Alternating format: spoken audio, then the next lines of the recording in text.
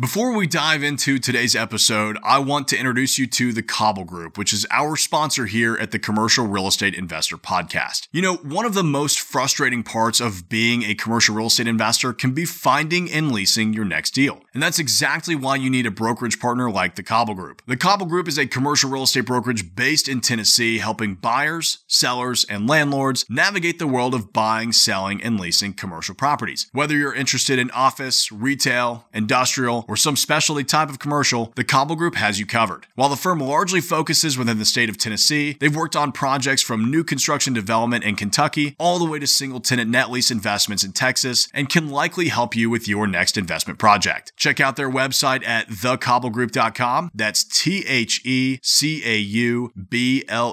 group.com, or reach out directly to the office by email at office@thecobblegroup.com. Now, let's get into today's show. This week's episode originally aired on our YouTube channel, which you can just find by searching for my name, Tyler Cobble, on YouTube. So if any references don't quite make sense, feel free to check out the show notes for a link to the original video. Here we go.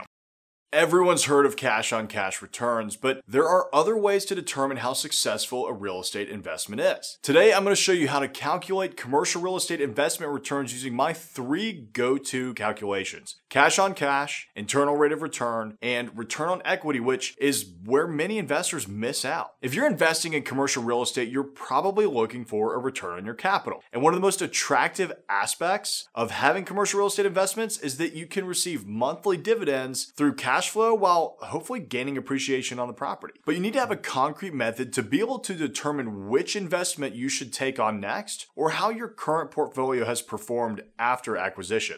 Up first, the return on investment, ROI, or cash-on-cash return. The ROI, or cash-on-cash return, is the most commonly used investment measurement in all of real estate. Return on investment is calculated by taking the monthly or annual cash flow of an asset and dividing it by the total amount of money you have invested in the property. For example, say a property receives $10,000 a year in cash flow and you invested $100,000. You divide that $10,000 cash flow by the $100,000 down payment, which gives you a 10% cash-on-cash return. In this scenario, your investment is giving you 10% of the original amount of money you invested every year. Not a bad deal. You could also consider cap rates as a member of the cash-on-cash return family, since they're technically a cash-on-cash return if you were to buy a property with all cash and no debt. So what are the benefits of using ROI? Well, there's a reason the cash-on-cash return is the most commonly used measurement in all of real estate. It's very simple to understand. It gives you a quick snapshot of the profitability of a deal in a way that is easily compared to the stock market or other investment vehicles. And the ROI is just a great way to determine a return, since it's based on the cash out of pocket you will be deploying.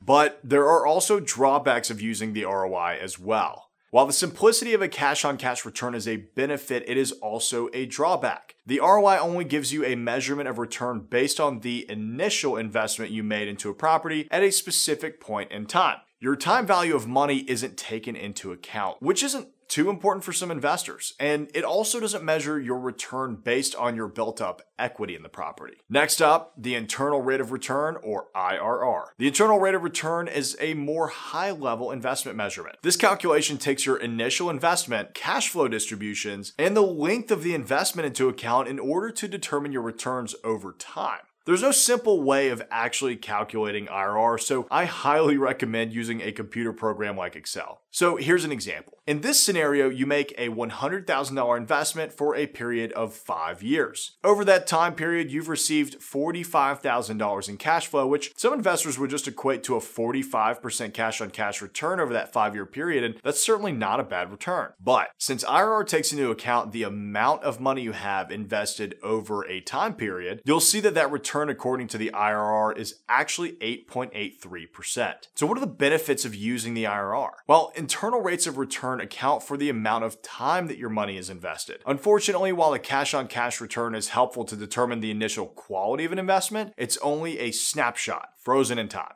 Utilizing IRRs gives you the opportunity to compare different lengths of investments, as well as their prospective returns, to help you determine which direction is best for you to take. But there are also some drawbacks to the IRR too. Calculating your internal rate of return can be very complicated. It's not a measurement that you can simply perform in your head while looking at a potential investment opportunity. You will have to add it to your underwriting spreadsheets. Your IRR calculation will also take into account future cash flows and estimated sales costs, which just aren't concrete numbers. Finally, the return on equity, or ROE. The return on equity is arguably the most forgotten or neglected measurement of investment returns, but it should be at the top of every sophisticated investor's list. ROE takes into account your total equity, including equity that has built up over time, and measures your cash-on-cash returns against that instead of your initial investment. So for example, you buy a property and have $100,000 in equity to start. As your property appreciates by 3% each year, your cash flow remains the same at $10,000 per year, but your return on equity decreases. This scenario is very common among triple net properties where the rent remains flat for extended periods of time. You're building up equity in the property while your cash flow remains the same, so while you may have had a strong initial return on investment, each year that number will decrease. You now have what I call captive equity that you've created in this project but isn't returning anything on your investment. So you can choose to either refinance, take out a line of credit, or sell that asset in order to put that capital into play. So what are the benefits of the ROE calculation? Well, your return on equity will show you if you have capital in play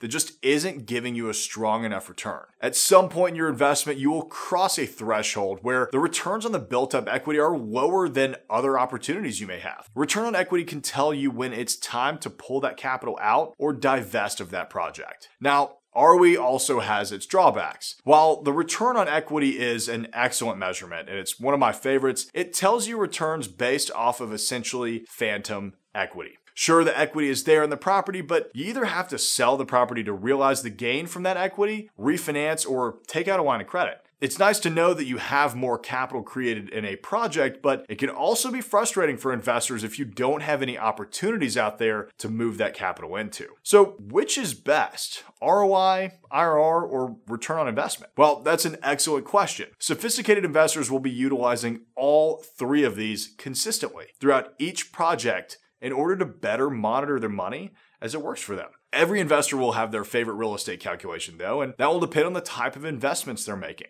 One nice aspect of these measurements is that they give you a different view of your returns at each stage of your investment, before, during, and after. I recommend using all three throughout the life of your project so that you can maximize your potential investment returns. So there's your rundown on calculating commercial real estate investment returns. If you found value in this video, please be sure to like it and subscribe to the channel for more commercial real estate investing strategies, leasing and management tips, market updates, and more.